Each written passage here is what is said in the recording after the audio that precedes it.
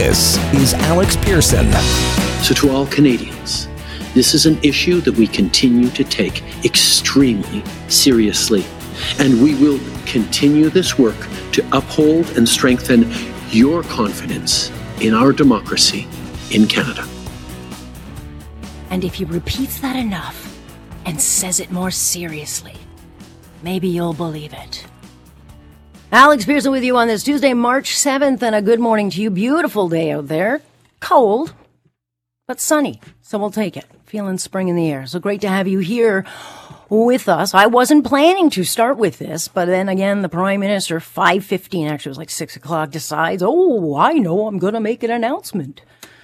So here we're talking about it again because it's taken weeks of deny and spin for the Prime Minister to launch what he really, really hopes you will see as an open investigation. This is a National Security and Intelligence Committee that's going to be made up of MPs from multiple parties. There's going to be one senator and a rapporteur that the Prime Minister will choose himself. Now, if you like to play drinking games, you should watch that press conference back because he said the word rapporteur so much that you'd be annihilated.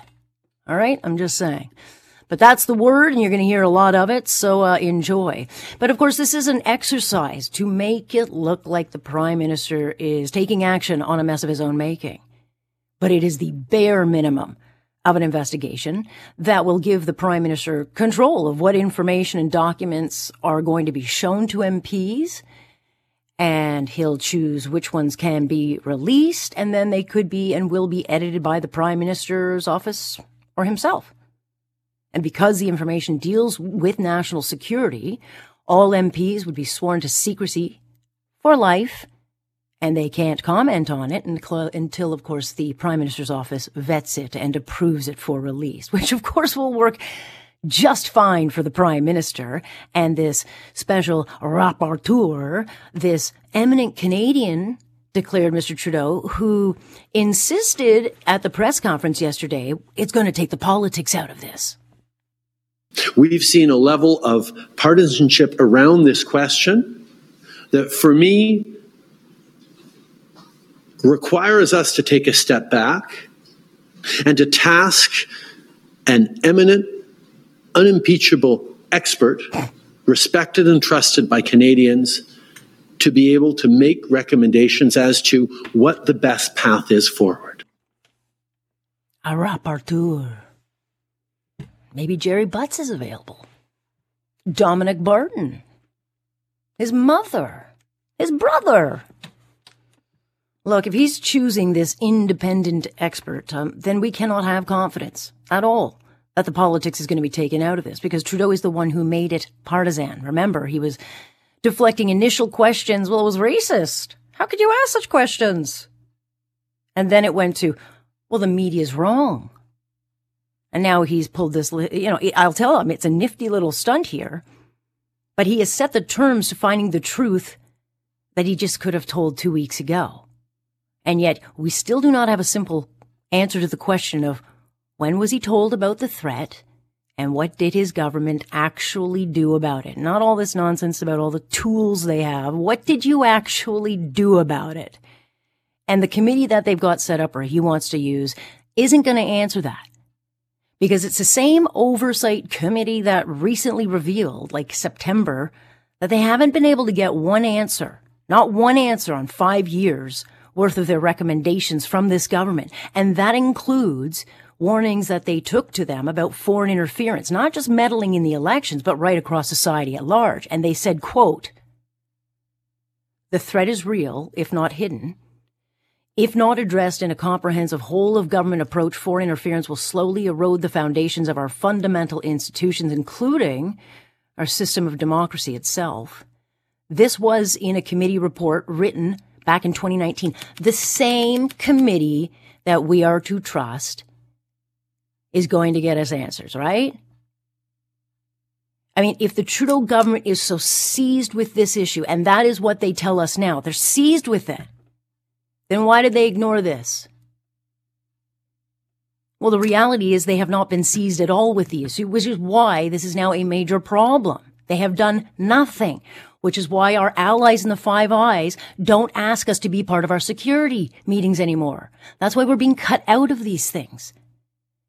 That's why they keep warning us about things that are happening. This is why there was so much pressure to ban Huawei, which we were the last to do. They have not done anything. So if you don't believe me and say, well, you're just being political, go look at all the documents and research and situations over the last 7 or 8 years of where Canada has fallen on these issues. And certainly when it comes to threats like China, we are such a problem to our allies. They don't want anything to do with us. This is not going to help. And the NDP, of course, they tabled a motion last week demanding nothing short of a public inquiry. And all the opposition parties are on board for this. And the premise of it is that they want to say in who runs it and how. But that decision's now been made without them. So the question then becomes, is Jagmeet Singh going to buckle again to the charade? Because Pierre Poilievre made himself clear on Monday, he will not accept anything but an open inquiry. That's a trick, and that's a trap. What they would do is bring opposition MPs or leaders into a room, give them some information, and then swear them to secrecy so they couldn't ever speak about it again. So effectively, that would be a trick to try and prevent anyone debating the subject anymore. So no, we're not going to have a situation where conservatives are told that they have to be quiet about this scandal because they're sworn to secrecy. We need is a public inquiry that is truly independent to get to the bottom of it. Yeah, look, so he's not going to accept a secret investigation. He made that clear, sending out a statement last night. So where this goes, we're going to see. Either the opposition stands on conviction or fold to self-interests. So there's going to be an awful lot of pressure, I think, on Mr. Singh of what he's going to do. Because the bottom line is Trudeau could have announced what he did on Monday. He could have done this 2 weeks ago. And that he didn't is why so many people are questioning his motives. Because he went from calling people racist for asking, and now he wants to get to the bottom of this because it's so urgent. And now he's making it look like he's doing something using a committee that he very well knows does not have the ability or the mandate to actually investigate these allegations or the threats to our national security, and who, if anyone in his government, including him, knew about it, or worse, turned a blind eye to it. So if we're to take any of this seriously, and I don't, Trudeau also could have stepped up yesterday and said, look, while we're doing this, we're also going to announce a foreign registry. Didn't happen. Or diplomats are being expelled. Never happens. Or he could have announced any of the measures that our allies put in place years ago. And instead, what we got is we're going to have more consultations. We're going to have consultations on a foreign agent registry that he said they would have last year. So we got no action. All you have to do is look at what someone says and what they do. Talk, meet, walk. And we didn't get the walk. So the only real action we've seen is the Prime Minister tie himself into a knot and news that the RCMP is going to hunt down the person who created all these headaches for the Prime Minister. So they're all in on finding the whistleblower. And what we will get is this investigative charade led by a rapporteur that's going to go on for months, buy the Prime Minister time, and eventually, I'm sure it'll become a lesson we can learn from, or they just won't learn anything at all, which is exactly what the Prime Minister wants. See, we looked. Oh, couldn't find anything. Oh, got a blindfold on. Oh, wow. Anyway, I mean, the irony here is that no one actually accused the Prime Minister of doing anything. No one actually accused the election of being overturned. And now it's just such a mess of his own making. Does Monday at the office feel like a storm? Not with Microsoft Copilot. That feeling when Copilot gets everyone up to speed instantly? It's sunny again. When Copilot simplifies complex data so your teams can act, that sun's shining on a beach. And when Copilot uncovers hidden insights, you're on that beach with your people, and you find buried treasure. That's Microsoft Copilot. Learn more at Microsoft.com/AI for all.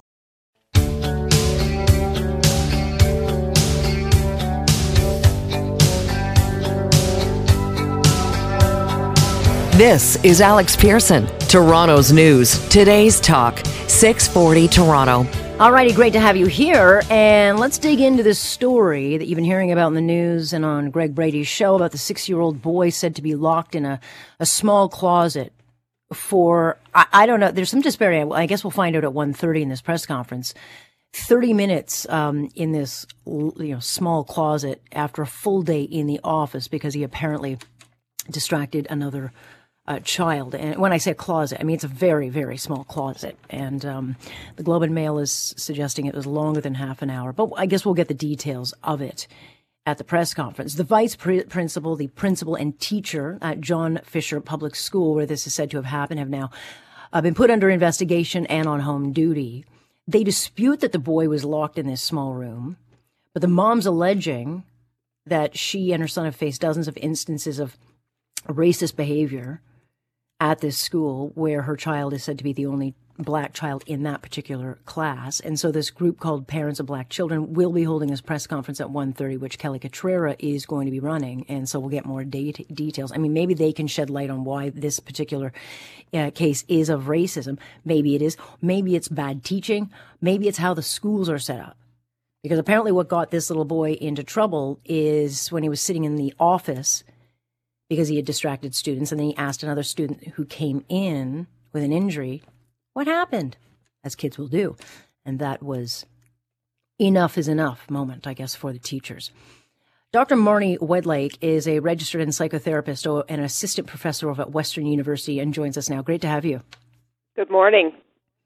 I don't know, I mean, because we haven't heard the press conference or the recordings or the substantiation to the allegations of racism. That can all play a role. But the woman herself, the mom, said she'd been told by the school her son had been disruptive this year. And I'm thinking, well, what 6-year-old has not been disruptive? They just came out of 2 years of lockdown hell. Mm-hmm. Right. A great point to start with. 6 years old, right? 6 years old, busy, active. I mean, anytime a kid is acting or doing anything, there's always a reason for it, right? And as you say, 6 years old. Mm-hmm.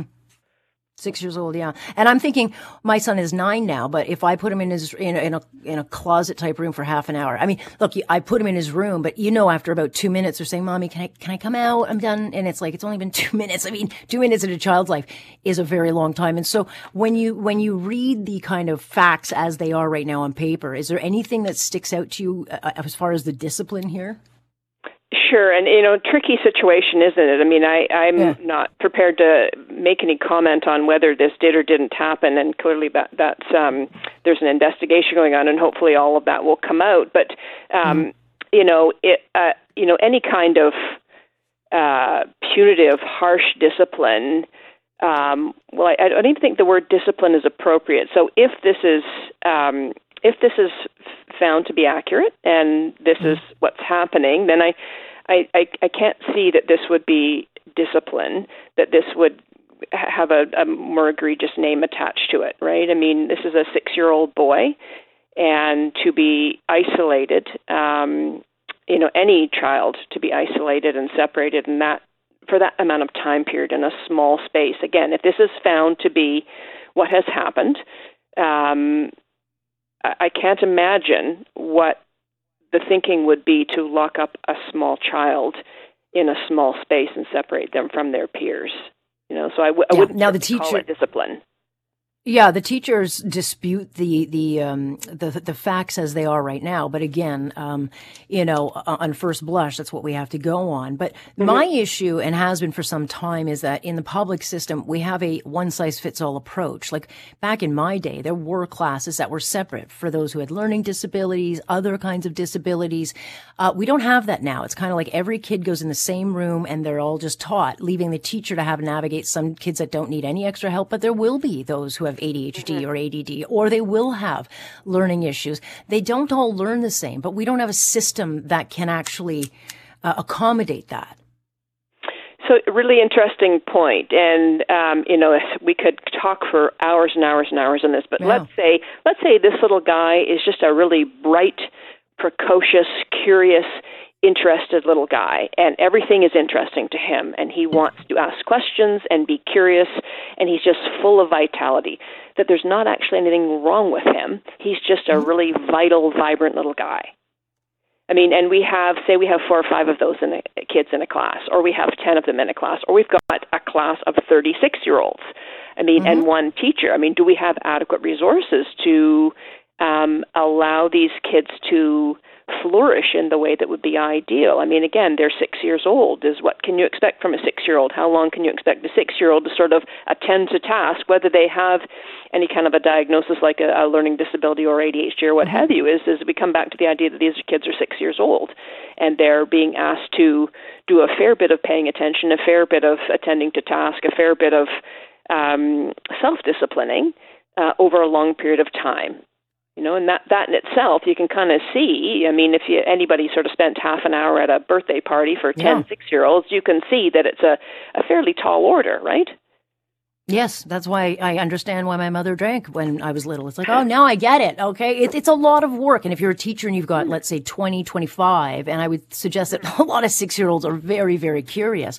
I mean, you will always have a handful of kids who need that extra learning. My son needed that extra help. And if they don't get that help, then they do act out because it's frustrating. If they're not learning because they can't learn, then they're going to find ways to act out. And that might be disruptive to other kids.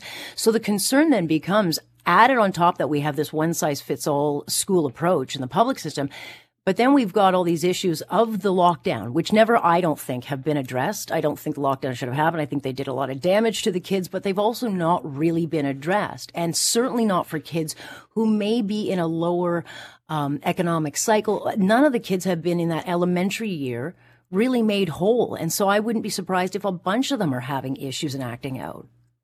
No, I think this is a really interesting point that you're raising as well, is that that period of lockdown. So these kids would have been in sort of one of several prime development stages. Yeah. You know, when this young boy would be socializing. 4. Exactly. Socializing, social skills, taking turns, sitting still, all these sorts of things when you're in social environments, when they would have been, either non-existent or quite restricted. And so what has been done, I mean, I don't know. Maybe there are classrooms somewhere where there's concerted effort to sort of do some, work with the outcome for these kids. I mean, but outside of all of this, we have to remember that everybody comes into the life as an individual, right? We all come in with innate temperament, with our own intellectual ability, with our own social skills.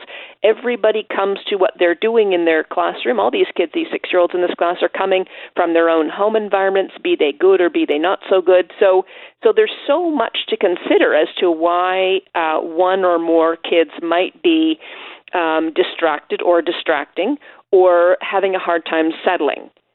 There's all kinds of reasons why, right from innate temperament, to level of intelligence, to curiosity, whether this child is outgoing and extroverted, a little more precocious, or a little more sensitive and introverted, has some learning challenges. There are literally dozens of reasons why some kids are going to need a little bit more attention than others in any kind of a classroom environment.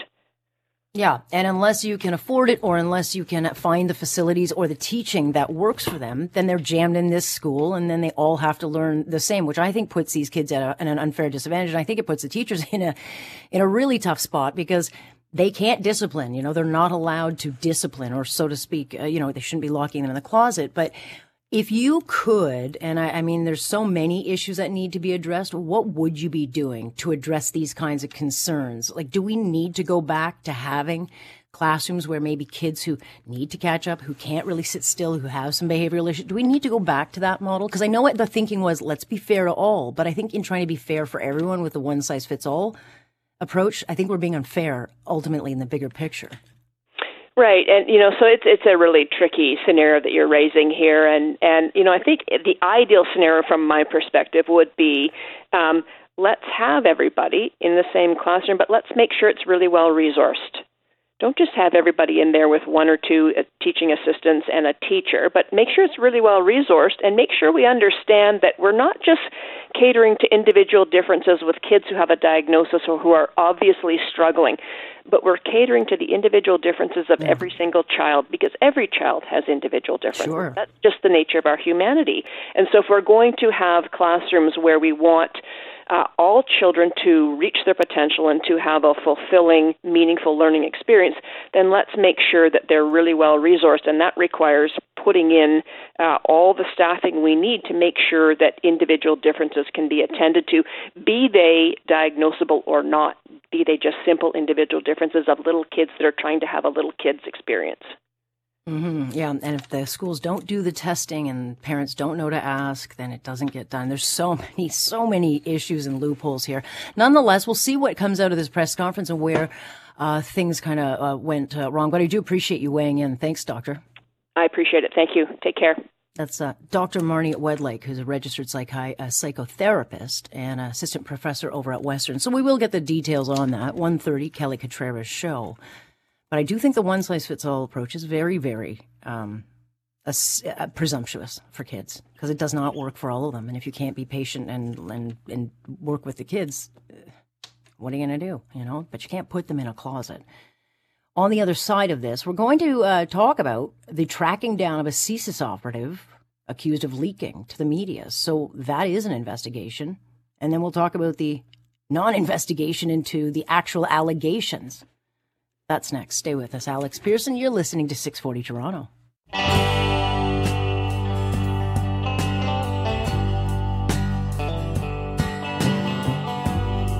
You're listening to Alex Pearson, Toronto's News, Today's Talk, 640 Toronto. Foreign interference in our democratic institutions is particular undermines Canadian society. Foreign state actors who engage in these deceptive, covert, and hostile activities seek to weaken trust in our fundamental institution and processes, threaten communities, sow division, and ultimately influence policy. There you go.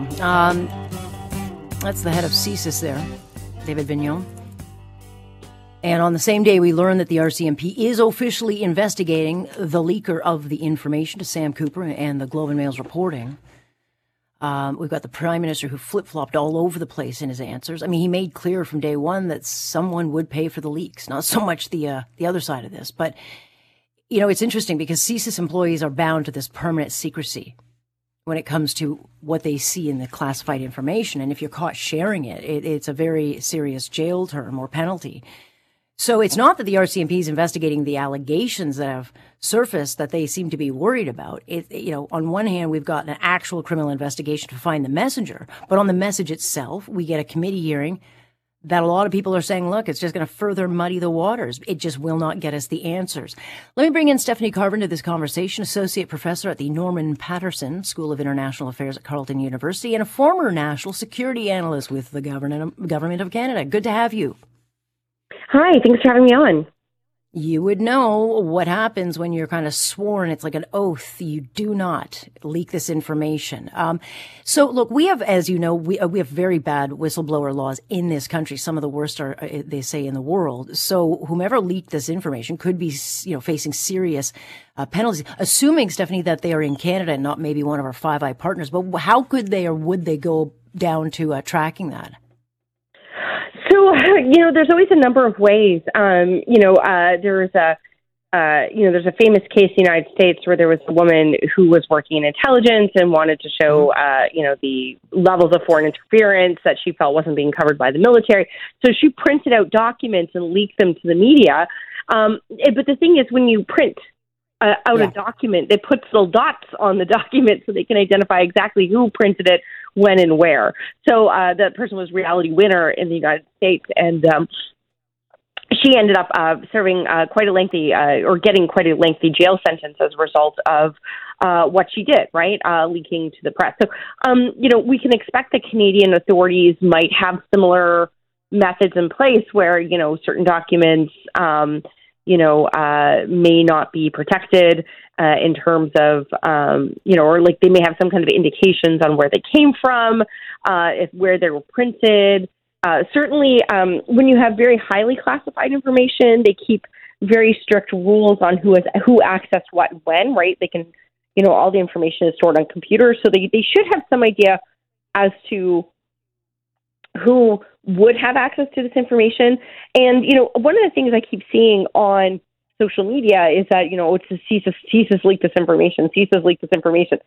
That's not necessarily the case, right? I mean, it's literally anyone who has access to this reporting through government systems or through, they received a paper copy, which would kind of be unusual, I think, or who may have received a brief or those kinds of things. So I think, there's a range of tracking who has had access to this information, but depending on the level and depending on what kinds of documents, we could be talking about anything from a few hundred people to a few thousand. Yeah. Stay tuned on that one. I mean, it's interesting. Cameron Ortiz, he's a former RCMP spy master. He was charged back in 2019 because he violated the Security of Information Act, or allegedly. But we know nothing about it. This is a guy who got released on bail back in December.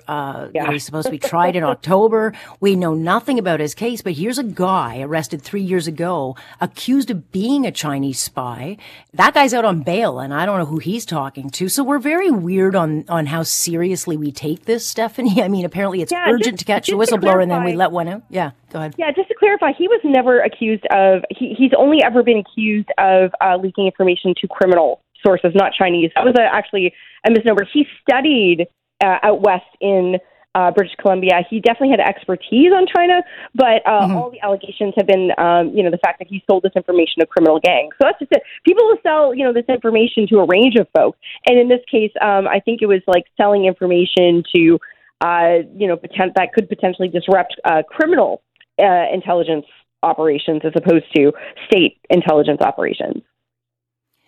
So now we go, so that investigation will go on. But on the other side, the investigation Canadians want, and polling has shown, is that, they want to know if there's interference in this country. And so the Prime Minister comes out and he announces, that this National Security and Intel Committee will look into this. This is an executive committee and not a parliamentary one. But I think a lot of people are going to see this as theater because, again, it gags the MPs. We're not going to get to see any of the national security stuff, which, fine. But how do you see this particular exercise where we're going to get this rapporteur, coming in?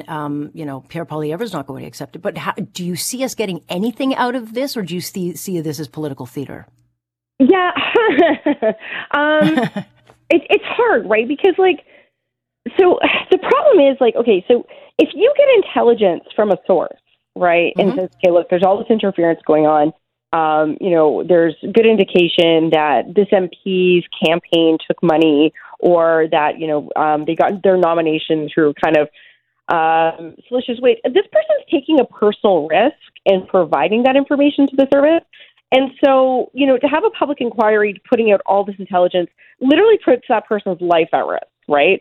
So the nice thing about something like the National Security Intelligence Committee of Parliamentarians is that these are cleared members of Parliament who understand what intelligence is, who can see the full picture, put it together, put a report together while protecting the literal lives of people who have given up information about some of these allegations that we've been hearing, right, that have been making their way into these very serious reports. So I see, but it gives the Prime Minister an awful lot of control because he ultimately, the Prime Minister's office will declare what documents are seen, what is, released, and for the MPs, they can't talk about it. And so, again, it's like a just trust us kind of approach. Yeah. It is, it technically flows through the Prime Minister's office, but all of the redactions are done by the security agencies themselves, right? And I would hope and expect that if the Prime Minister had altered a report to the point that it was no longer telling the truth, that the members of the committee itself, which is dominated by the opposition at this point, would in fact speak out and say, no, this is not indicative of the report that we wrote, right? So I think there's enough safety valves on the system, and so far we've never had that complaint come forward. The other thing here, too, is that there's another agency that's involved that doesn't get nearly as much attention, which is National Security Intelligence Review Agency, and they're also going to be looking into this. So these are not politicians. This is like a completely independent agency that produces a report, again, redacted. Technically it goes to the Prime Minister's office, but that's how it gets, disseminated to the intelligence community, who then does the redactions if things are safe. But one of the things they've also done is they've also written reports in ways that it doesn't contain classified information, so no redactions are necessary, so the report can be published as is. So it's like there's going to be multiple committees looking at this one problem. And then on top of that, there's going to be this independent rapporteur. Again, sure. I mean, and the other thing is, like, we don't really have good independent options here. Like, even if we went for an independent inquiry, that independent inquiry would be appointed by the Prime Minister under terms dictated by the Prime Minister and serving at the pleasure of the Prime Minister, right? So it's like any of the options we have are going to run into the same problem that that the NSI COP, this controversial committee, often gets accused of having. Like, everything's going to go through the Prime Minister's office anyway, so we might as well just use the institutions we have. Oh, it's going to be such a long few months, but nonetheless, I'm sure we'll talk. It's going to be a very political 6 months. All right, Stephanie, we'll talk again. Very much appreciate it. Thank you. Thank you. Cheers. That's Stephanie Carvin. She's over at Carleton University, but former national security analyst with the Government of Canada. So everyone's got kind of their view of how they see this playing out, the political side, the investigative side. It's going to be a very interesting next few weeks. Pierre Poilievre is expected to come out at 11 o'clock and give a statement. We're just waiting to find that out, and his position on this. I don't think it'll be a stretch to say he's not going to support it. And then I think the big kingmaker would be Jagmeet Singh.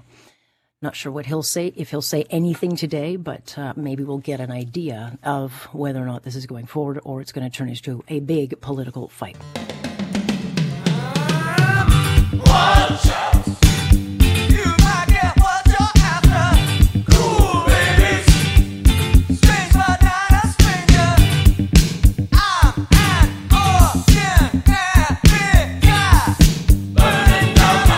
You're listening to Alex Pearson, Toronto's News, Today's Talk, 640 Toronto. If you hear my stomach rumbling, that's what it is.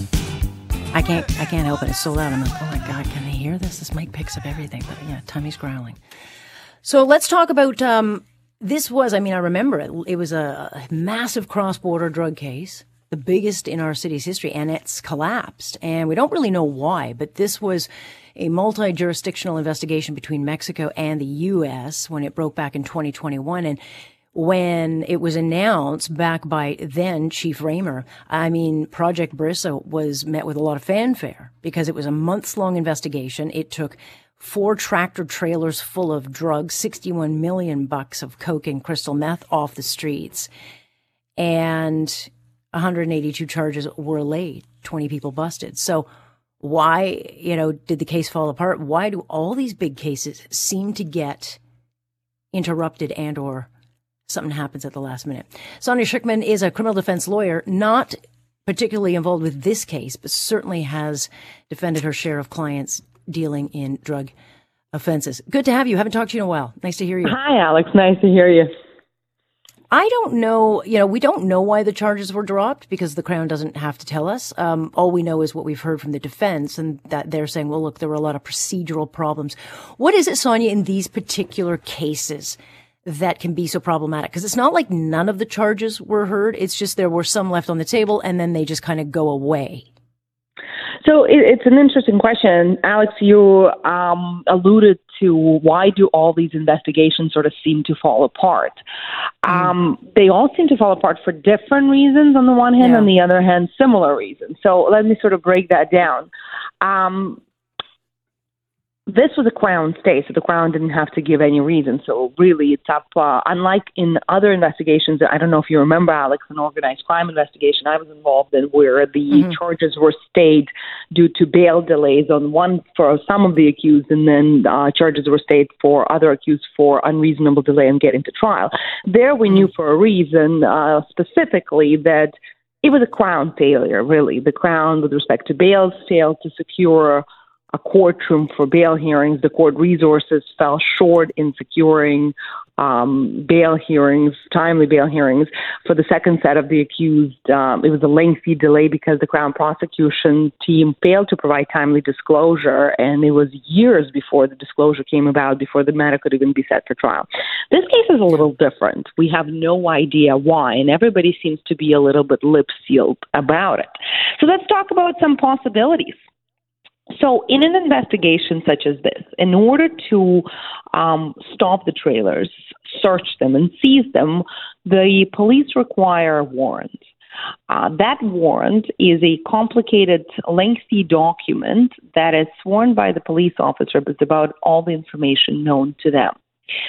In challenging the warrant, if the warrant ever gets challenged, meaning that the defense lawyers, if they ever argue that the warrant should not have been issued, questions such as, were the police officers honest with the issue in justice, or the judge who authorized the warrant?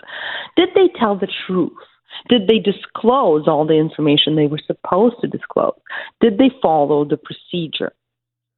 So Greg LaFontaine, from what I understand, who represented one of the individuals, talked about some procedural problems. It's a very cryptic and interesting way of saying things, and I wonder if the stay came as a result of an unspoken agreement between the Crown and the lawyers about not speaking about the details of the problems. But one of the things that comes to mind is perhaps there was some issue with honesty or detail provided to the issue in justice. That's one guess. Perhaps the Crown and the defense lawyer spoke, and an experienced prosecutor was advised of the problems by the defense counsel, who reviewed the disclosure, reviewed the search warrant, and spotted some issues and said, look, you're going to have a problem.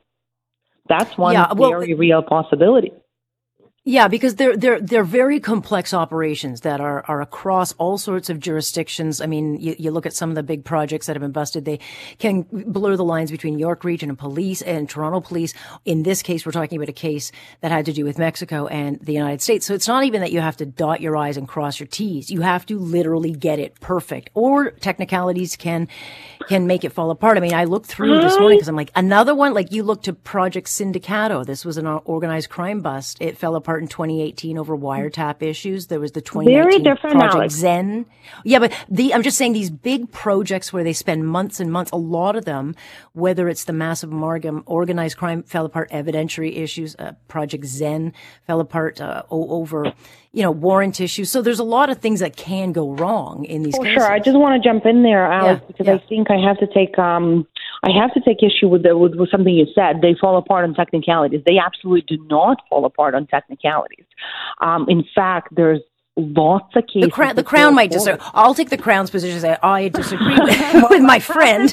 However, let me talk to you about Project Sindicato. The police listened to confidential discussions between that is not. And they weren't allowed to. Yeah. I would. Well, not in that case, but yeah. Similarly, not in the case that I was involved in, where an accused had to wait 3 weeks, presumed innocent, before they get a chance of a bail hearing.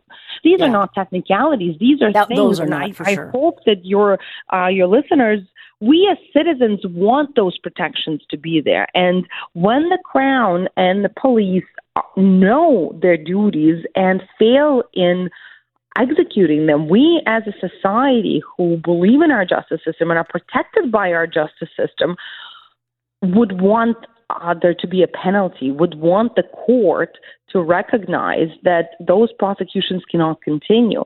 So such big projects rarely fall apart in technicalities. And in fact, the law from our highest court now is that technicalities will not result in exclusion of evidence. So there are many cases where warrants are technically problematic, and there are some small issues where the police, to use your terminology, fail to dot all the I's and cross all the T's. But the court says that's not enough for the charges to be, for the results of the search to be excluded, and subsequently, if ever, the charges to be stayed. For charges to be stayed, there has to be something significant. It is a very high test. We don't know what it is in this case, and like in the previous two cases, you and I talked about it, but I assure you it's not a mere technicality. Wouldn't it be nice, Sonia, if we could get some transparency so that we didn't have to speculate what it is? Maybe there's a good reason, but in Canada, we just have to stay tuned and hope in the next couple of years we'll hear it. But I'm sure we'll get the reasoning at some point. I appreciate you breaking down what's very hard to break down. Anytime, Alex. Nice to talk to you. That's Sonia Schickman, who is a criminal defense lawyer. So they're very complicated cases. It's just a shame to see when they fall apart. The drugs don't go back on the street, though, so let's take the silver lining on that.